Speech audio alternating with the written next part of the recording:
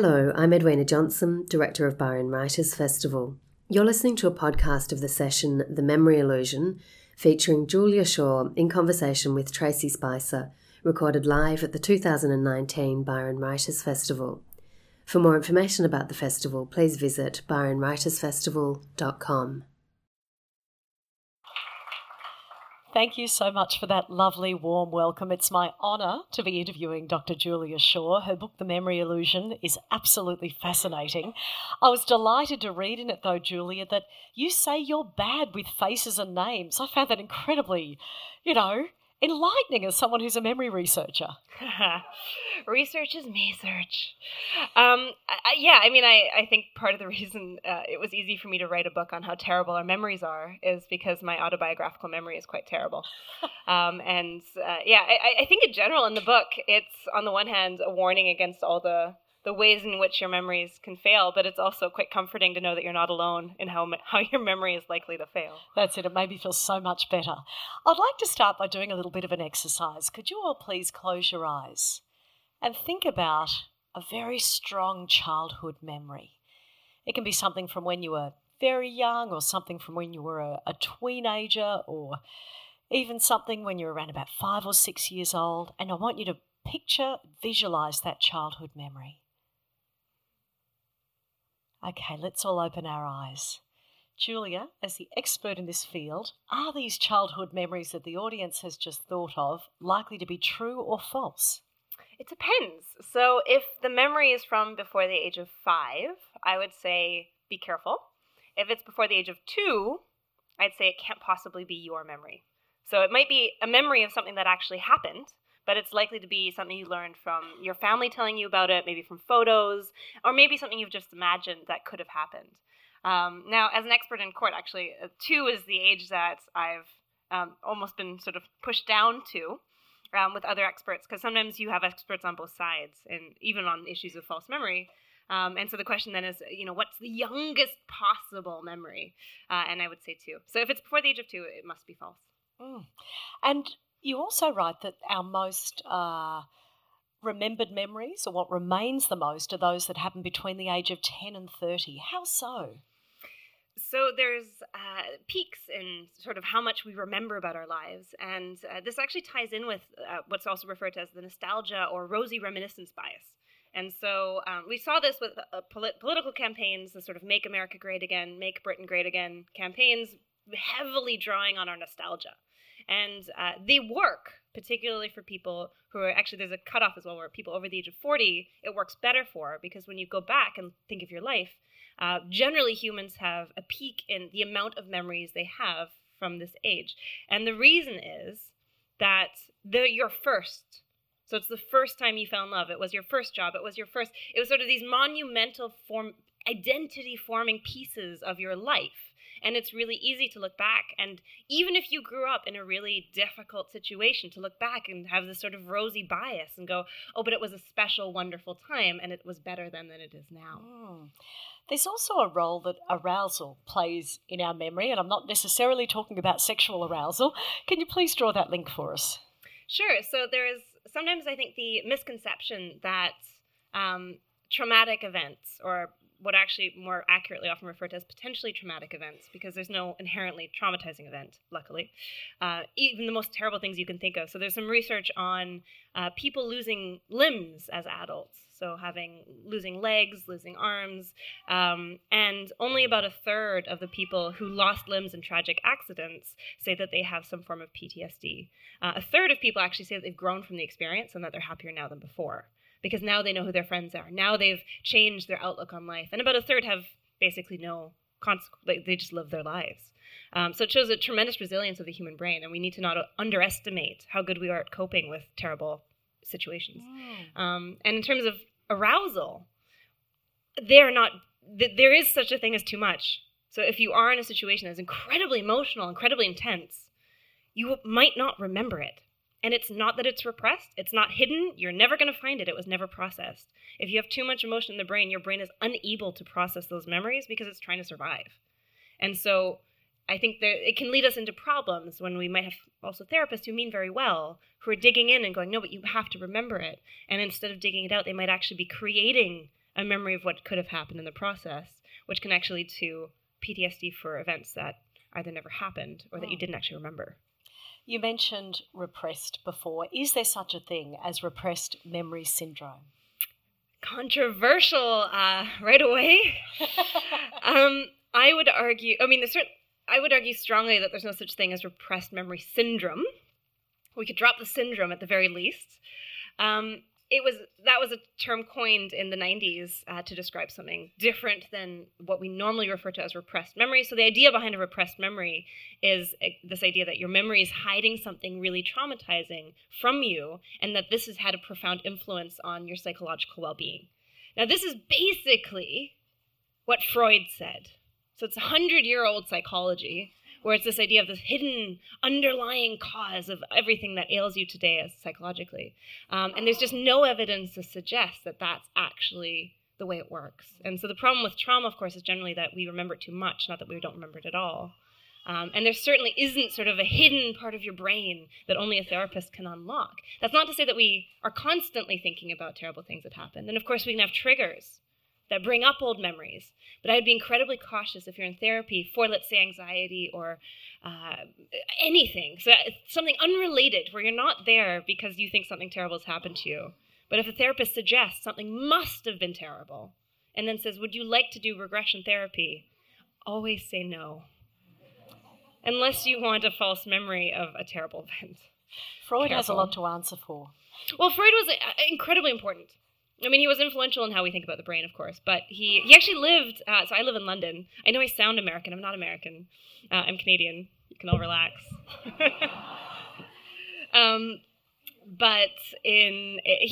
Freud died, so his last place of residence is down the street from where I live now.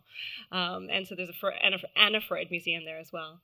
And so I sometimes picture him like walking down with me and us arguing and fighting about his ideas. About feminism. Yeah. No, it's wrong. I mean, obviously with all the hindsight that comes with that. But yeah, I think anyone who identifies as psychoanalytic or Freudian, just be careful with assumptions around memory with these particular kinds of therapies. I always thought with positive memories that if I retrieved them often and enjoyed them, that would consolidate that positive memory. So I was shocked to read in your book that there's such a thing as retrieval-induced forgetting. What is that? Yeah, remembering can lead to forgetting. Does not seem intuitive at all. No. Retrieval-induced forgetting is the fact that every time you recall a memory, so a memory, let's take that back a step. A memory is a neural network in the brain, right? So it's a connection between neurons, between brain cells, and that network ideally is reactivated when you're remembering or reliving what happened in the past. So again, for that to happen in the first place, you need to have paid enough attention, not be stressed, too little stress or not too much stress. It's sort of like it's like the Goldilocks principle for memories. Like you forget most of your life. And so for the things to be remembered, it needs to be quite a special thing quite often. And so when you then reactivate that, what you're doing is you're activating this network. And for those of you who are familiar with research on memory, you may have heard of the hippocampus. Now, the hippocampus allegedly looks like two seahorses in the brain. It doesn't. That's how it's often described. So you can just picture two seahorses in the middle of your brain. And this part of the brain is incredibly important for memory formation. But that's not where memories live, especially not autobiographical memories. So it's important for the first processing. And so when you're recalling it, what you're actually doing is you're recalling, for example, if you have a visual piece, you're actually triggering a part of your brain that is responsible for images. And then you might have a piece of the network that's responsible for sound and a piece of it. So what's called multisensory remembering, which is usually what we cherish the most, brings up these really complex networks. Now, retrieval-induced forgetting is because you're bringing up this network, you're making it malleable. So you're making it prone to change again. And so you're bringing it up. And so depending on who you're telling your story to, so the social dynamics of how we recall memory are tremendously powerful. And so maybe your story is getting a little more interesting. The story gets better every time it's told, right? Or the other quote, don't let the truth get in the way of a good story. The problem is that that's inherent. It's a natural thing to do. We don't want our listeners to be bored, and so we bring out the most interesting pieces, and maybe they start to grow over time. And we drop lots of pieces as well. And so in that process, what you're doing is you're able to forget the pieces you're not activating, hence the forgetting, and you're able to change or distort those memories over time just because you're recalling them. And so when you put it back down, it overwrites the original. So you're always playing with the original. It's never, you don't get a backup. You can't go sort of check what the original version was unless you've recorded it outside of your brain. It's fascinating stuff, isn't it? Please buy this book. It's riveting. Who's terrified already? And also what very is scary. real? My favourite theory that you write about in your book is fuzzy trace theory, the best named theory ever. Can you explain that? So fuzzy trace theory is basically this idea that we have these, as they're called, fuzzy traces in the brain.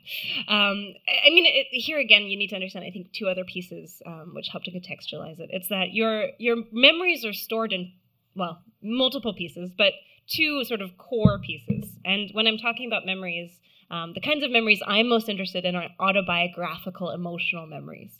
So the memories of your lives rather than facts. Within autobiographical memories, there's two pieces of information we store. We actually do this with facts a little bit as well. But we store where we learned information and what the information is. And those are sort of separate pieces in the brain. This is why you can have situations like not remembering where you heard a story. For the news and misinformation, this also has powerful implications because you might misattribute where you heard a piece of information from. So let's say you read a headline quickly, and you go, well, normally I read the BBC, or normally I read UK references here, but The Guardian. And so you say, it must have been from The Guardian. Suddenly it's maybe a much more credible source that you've attributed to this particular headline than there maybe actually was.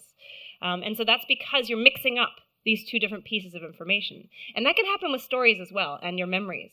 And so my aunt actually, so I have this aunt called Ilse, and when you start writing about memory, again, backing up. So I'm the first in my family to go to university. And it took a very long time for my family to understand the core concept of what I do. And by that I mean, so when I said I was doing a Bachelor of Arts, my grandma kept saying, oh, when am I going to get a piece of art? I'm like, no, psychology. Then I did psychology and law. And they're like, oh, so you're becoming a lawyer? Still no. And then the last one was, I'm becoming a doctor. And my mom kept being, I have this thing on my foot. It's like, no. No, still no. But then when you write a book, they can read about it, and they can stop asking these uninformed questions. And so suddenly they go, oh my God, this is what you do. And you hear all the stories, and you'll notice this in your life. So if you read the book, or even if you don't, once you know false memories are everywhere, you see them everywhere. And so my aunt tells a story where she was in Basel with my mom and my dad. And they're sightseeing during the day. They go downstairs into a garage. And Ilse gets in the back seat. My mom and dad go in the front seats. They try to drive out of this parking garage. And in front of them, there's a person talking to himself who's obviously not very well. And my mom gets out of the car and just says, sir, can you please get out of the way? And instead of moving out of the way, he runs at her, pushes her in the car, and starts to assault her. Now, of course, everyone's shocked. My dad's response is to just drive, because he then, and luckily he does, he falls out of the car. She goes straight through, and in the end, they're okay. Obviously her worldview is shaking because nothing like this has ever happened to my mom. And so Ilse tells a story full of emotion, full of details, you can basically relive it with her. There's only one problem. She wasn't there. So it's a real story. It's just that my mom had told it so many times that at some point, Ilse put herself in the back seat. And it's like, maybe it's wishful thinking because her life isn't all that, it's a family event, and maybe it's negative, but at least it's exciting. But that happens all the time, is that if you hear multi-sensory stories from other people, you can pick them up. You can be a memory thief, and they become your lived reality. And so, again, being very critical, or at least skeptical of where your memories might be from, and not assuming that just because it's full of, because that's the other thing with her, she won't let go. So we've told her, it's not even the right country. You don't live in Basel. You haven't been to Basel in 10 years. And she goes, no, because we are our own favorite experts. And if it feels real, we don't let that go very easily. At the other end of the spectrum, are there actually people who have what we used to call photographic memories? No. Just no.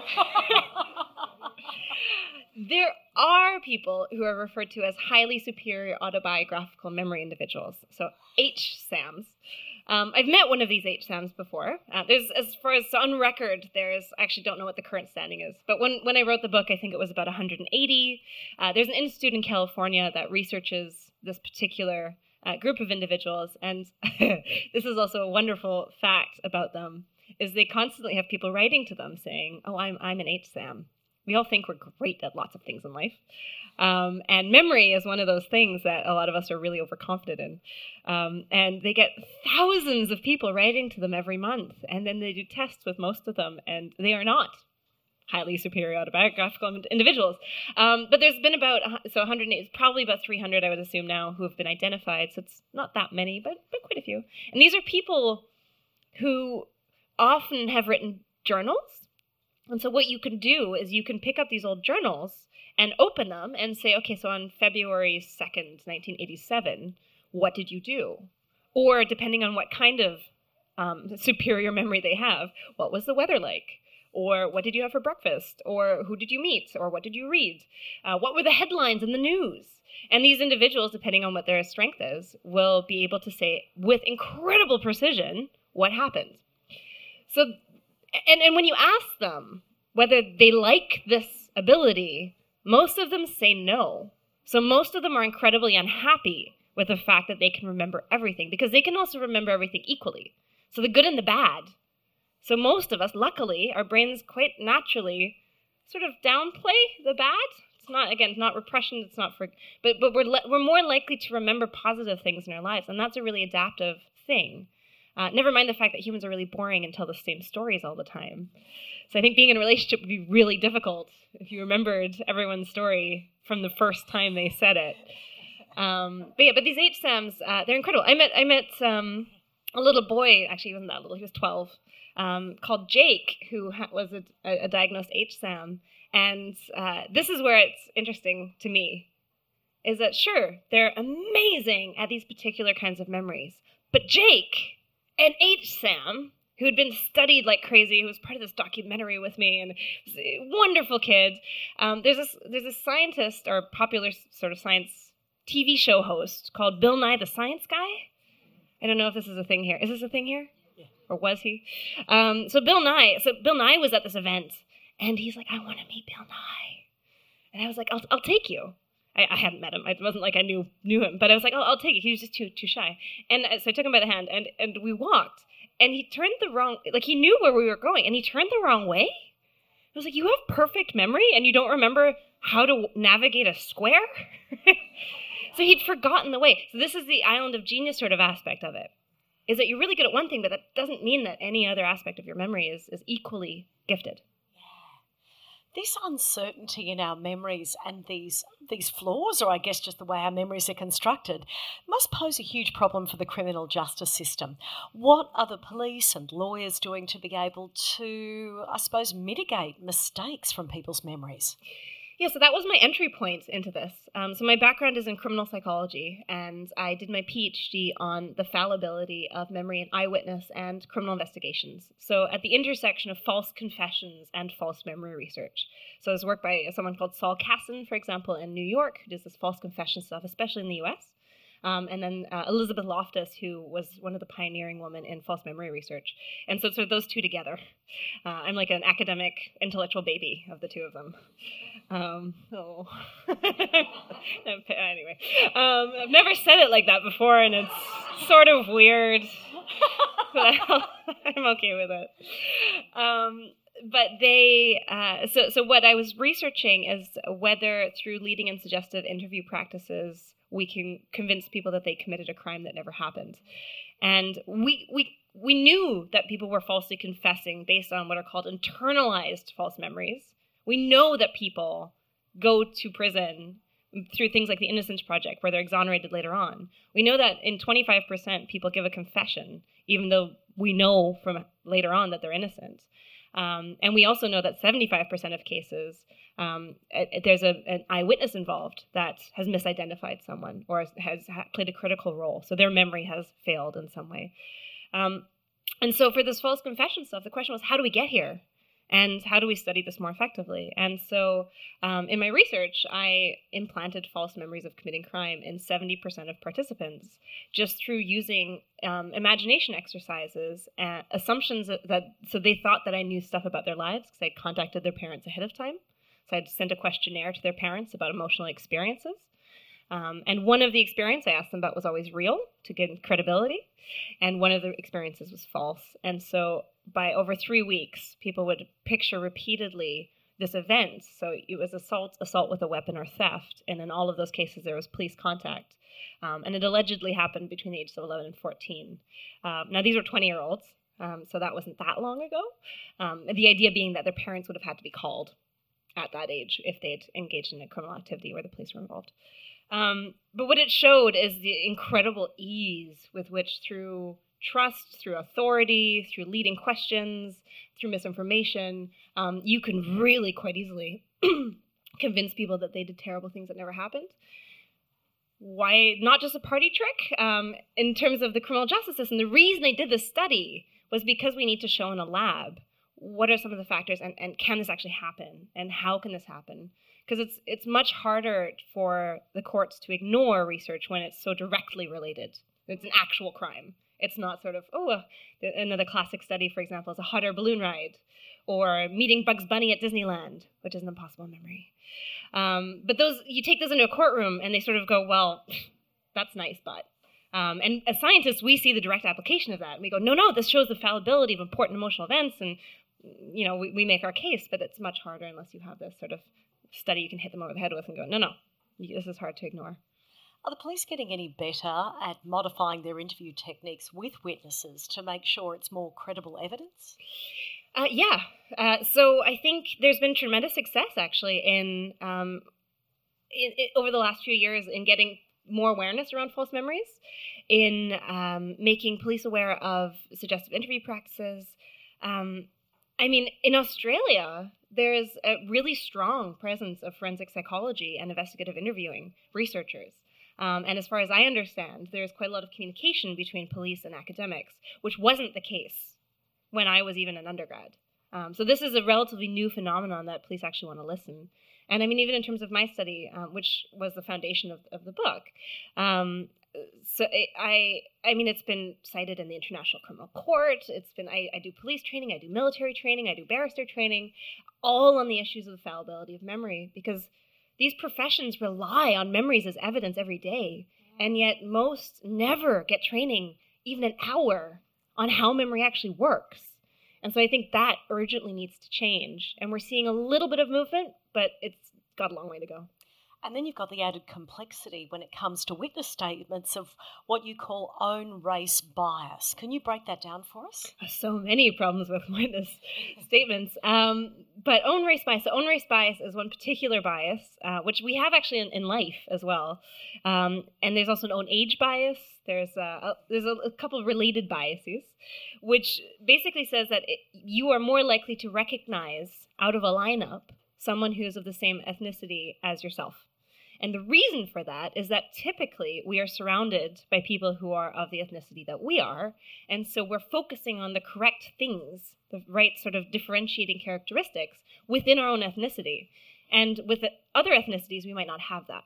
So for example, Caucasians rely heavily on hair, but where in a lot of cultures, hair color is much more universal. And so it's a really unreliable feature to rely on. In terms of eyes, so how you look at the eye-nose ratio. Basically, we've trained our brains repeatedly because with our own ethnicity, we have all these examples. And so we have this sort of huge plethora of sort of here's how we differentiate.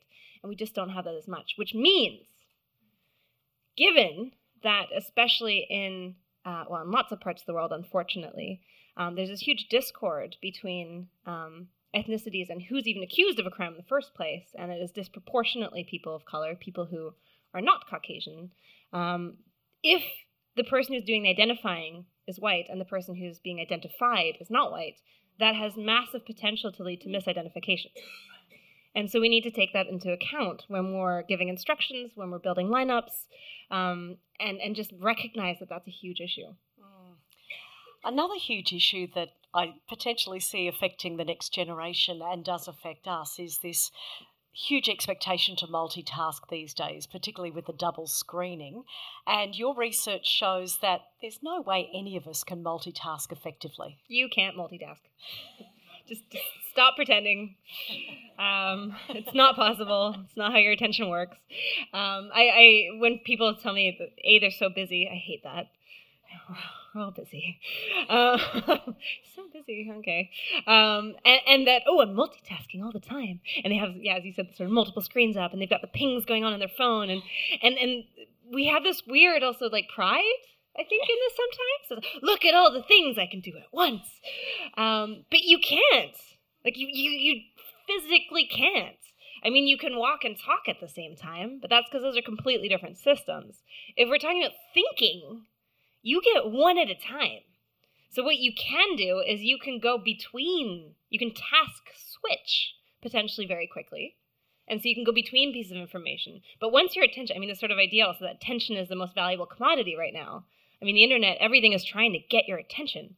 There's a reason for that. It's because you've only got one version of it at once. And so they have all of you for that period of time. And so, with multitasking, I would advise anyone who likes having lots of things open at once, try to do things in sections. So focus on one thing at a time, maybe for a little bit more time than you might allocate otherwise, and then switch to maybe your phone or switch to something else. And with this, we even know that just the presence of a phone. So if you're on a date, there's research on this, looking at romantic relationships and looking at phone presence. If you put your phone on the table, basically, what are you doing? You're constantly thinking about your phone. And so is the other person. And so you're not giving that person your full attention. And it has a negative impact on your date. So Julia's dating advice is don't put your phone on the table. On top of that, digital amnesia is a problem as well, right?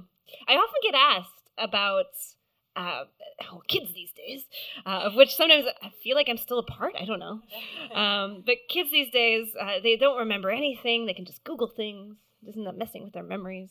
I had a teacher spend about an hour discussing with me that his kids couldn't remember the names of capital cities in the world anymore. This is an atrocity. There's sort of two pieces to this.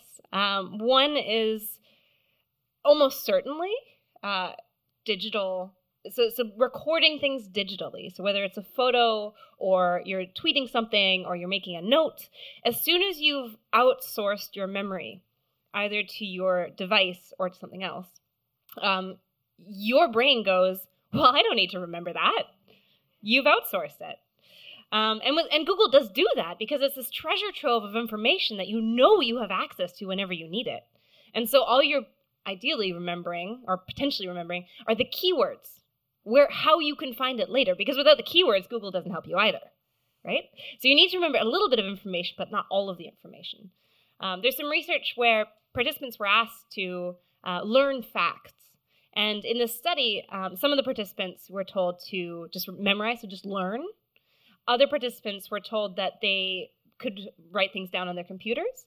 And a third group were told that they had to just sort the information into 5 folders. Now, those who were sorting the information were much less likely to remember the facts, but were really good at remembering where the facts were. And so this is the other piece, is that our brains will then potentially remember the location of the information rather than the information itself. And so I think digital processes have profound impact on how we are likely to remember and the structure of our sort of navigation for memory. But I think, and this has also fraught with issues because of misinformation, because of contamination online, blah, blah, blah, yes. But I think not having to memorize lots and lots of information like we used to have to do, it's kind of like when we started to write things down. That was tremendously freeing. That basically allows you to go to the next level and think much more conceptually, I think, because it frees some time, frankly. And so never mind the fact that you're connected to all this information in a way that you can integrate much, much faster than you ever were before. So I think memory is changing. I think that we know that taking a photo as well, you're less likely to remember it. But you have a photo, so you're also more likely to remember it at all. So sort of you're probably going to lose some of the context, some of the nuance, but you are going to have a record, which is helpful because your brain's terrible at remembering things. So, I guess as a take-home message from all of this, I would say, if a piece of information is important in its verbatim state, so the accuracy matters, the exactness matters, write it down. Assume your brain is going to forget. And this is true for meetings, this is true for life, this is true for witnessing a crime. Try to get that out of your brain as quickly as possible, because your brain is like prone to distortion, social influence, all this other stuff. And at least a record is less likely to have that happen. Your book is full of terrific humour and wonderful advice. And one piece of advice that jumped out to me was never eat soggy wieners. Why is that important? Well, that was the mnemonics. So that was my way as a child of remembering the coordinates. So north, east, southwest. Never eat soggy wieners. Yeah? No? I'm sure lots of you had a version of this. I still have to... This is super embarrassing. I still have to sing the alphabet song when I alphabetize things. Every time. I can get to about D, and after that, I'm like... every time. And it's just because the song and these mnemonics, they can be so effective that they're just there. They're sort of like hardwired at some point. So mnemonic, for those of you who are less aware of this sort of stuff, a mnemonic is just a memory aid or a way of remembering things better. And that can be sort of like that, like never eat soggy wieners. That can be... So one way that individuals who become memory champions, so there's this whole world, which I discovered actually when writing the book, of people who do memory championships. So people who compete for how well they can remember things. And so they have to remember, for example, lots of names and faces. They need to remember ridiculous amounts of numbers. They need to remember sort of how cards, the order of cards. And so they have all these sort of games that they have to do, and they have to have a threshold where they at least remember X amount of each for each task, and then they become a memory champion. Memory champions seem to almost universally use the exact same mnemonic technique, which is to make things as weird as possible, and to make things ideally as multisensory as possible. So how do you remember a random sequence of numbers? Well, numbers to most of us don't have any inherent meaning. So what you need to do is you need to give it meaning. And so some will picture the numbers as characters, some will have them as colors, some will have them as things that you walk around. Maybe the numbers are interacting with one another. Maybe they have names. And so you can train yourself in these techniques. There's actually a really good book called Moonwalking with Einstein, which is written by Joshua Foer, who trained himself as a journalist within 1 year to become a memory champion just by applying this one principle. But the reason why most of us are bad, or one of the many reasons why our memories are problematic, is that we often actually don't give it that much energy. So we don't actually, pay enough attention quite. Like the reason that you can introduce yourself to someone, hear their name, and immediately forget their name is because you've never actually paid attention to their name, really. You were paying attention to everything. It's first impressions. What do they look like? It's who are they? It's how do I know them? Maybe something else is happening, and gone. Like you never had a chance. And so memory champions will like focus in, repeat the name, immediately try to build an association, and things like I mean, it can be like Steve with the weird ears. Don't say them out loud. I mean, you can, maybe not that one. One memory champion uses sexual positions for every person. Doesn't say them out loud either. Whatever works for you, and ideally some emotional peace is it's good for you because you're more likely to recall it later. One of your overarching messages is that forgetting is probably one of the most important things the brain can do. And I found that very comforting. Why is that? I mean, it's also part of my ethos. So I really like to read science fiction. I think I really live in the future. I maybe live a bit in the present, and I sort of interpret it in context in relation to the history. But my personal history and the history of humanity is, to some extent, of interest to me only in that it helps us understand the future. And so within that, I guess also personally, my ethos is probably sort of live in the present because the past is mostly fiction. Which I think can be a very freeing thought. This isn't to downplay sort of the importance of understanding history. It's just that in terms of importance to me, I think that's the way to go. Where was I going with this? Something about memory. What about was forgetting. Forgetting. Whoops.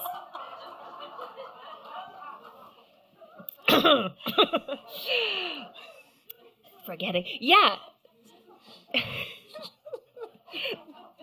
Not on purpose. People often ask me if these moments are like totally by design. They are not. Why is forgetting so important? So especially in the context of the criminal justice setting and the tremendous threat that false memories can present to rightful convictions, if you will. I think I often get asked sort of, aren't false memories terrible? Aren't they a mistake? Aren't they an error? I mean, they're even called false. Like, it sounds negative. And my response is generally that false memories are the result of our incredibly flexible brains that can combine and recombine information in ways that didn't actually happen. Now, what that also sounds like is creativity and intelligence and problem solving, is being able to take in abstraction information and link it together, create networks that we can work with and to apply them to the present to navigate our circumstances. So false memories are the byproduct of this incredibly beautiful system, which is incredibly flexible. In terms of forgetting is also a product of this. So forgetting is incredibly important because the brain is trying, to some extent, to filter out the information that it thinks is going to be important to you in your survival. Now, it gets that wrong all the time, but it's kind of trying to do that, right? So you don't need to remember what you had for lunch yesterday for the rest of your life. It's just not important. And if you do remember it, who knows? Maybe it'll mask over or make it more difficult to find the information you actually need. So it's trying to streamline the process. And so forgetting is part of that. The other thing is that it is just really helpful for things like trauma, that forgetting is possible and is likely for most of us, because it does help us live our lives. Yeah. I'm going to open it to questions in 1 or 2 minutes. But before I do that, I'd like you all to think back to that dress that went viral on the internet a couple of years ago. And it was either hashtag blue and black or hashtag white and gold. Who thought it was blue and black? Show of hands. For those of you who remember it, who thought it was white and gold? Look at that, about 50-50 split. Why is it that our brains do that? Who has no idea what we're talking about? Break it down, Julia. So I have a whole chapter in the book on attention, basically, and our unique realities. So in terms of your current reality, so every one of you sitting in this room will be perceiving this exact situation differently. So I sometimes sort of say that it's sort of like you create your own virtual reality, you create your own, certainly, context, and you bring with you into the situation everything you need, or some of the things you might need to interpret what's happening around you. And so with things like the dress, so again, for those of you who don't know what we're talking about, it was this picture of a dress, and basically just some people saw very different colors than other people. And it was dramatically different. And there's been other examples since then where you can look at the same image, and as you're sitting next to each other looking at the exact same image, see completely different things. What to me, I think this helps to illustrate is this unique reality that each one of us lives in. And it helps to also show that the starting point for your memories is individual, is unique, and is potentially wrong in terms of also its factual accuracy. So the dress did have actual colors. I think it was blue and black. Yeah, it had it was an actual dress in the real world. And apparently what people were processing was either they thought it was a gold and white dress in the dark, or they thought it was correctly a blue and black dress. So it was sort of what they perceived as the context of that for that picture. And so that's when your brain says, no, this is golden white, because it's in the dark. It's in the shadow. Again, because you could take a Photoshop tool and it could tell you what exact color you're looking at, but that doesn't mean that's what your brain is processing because it's in context. But with that, I guess it's just this illustration of this unique perception, and that from the very moment you start to even form the ability to remember something, you are remembering it differently than somebody else. And that's how we can end up at situations very easily where you have 10 witnesses to a crime who, even when asked in the first instance separately in sort of best practices way, might have 10 totally different stories about what just happened. They're literally seeing different things. And so their memories never had a chance to be sort of an accurate, objective. I don't think there is such a thing as an accurate, objective representation of much of the human experience. Also explains a lot of marital arguments as well. Julia, thank you so much for your incredible thought-provoking book and conversation. The book is called The Memory Illusion. Julia will be signing it straight after this. Please thank Dr. Julia Shaw.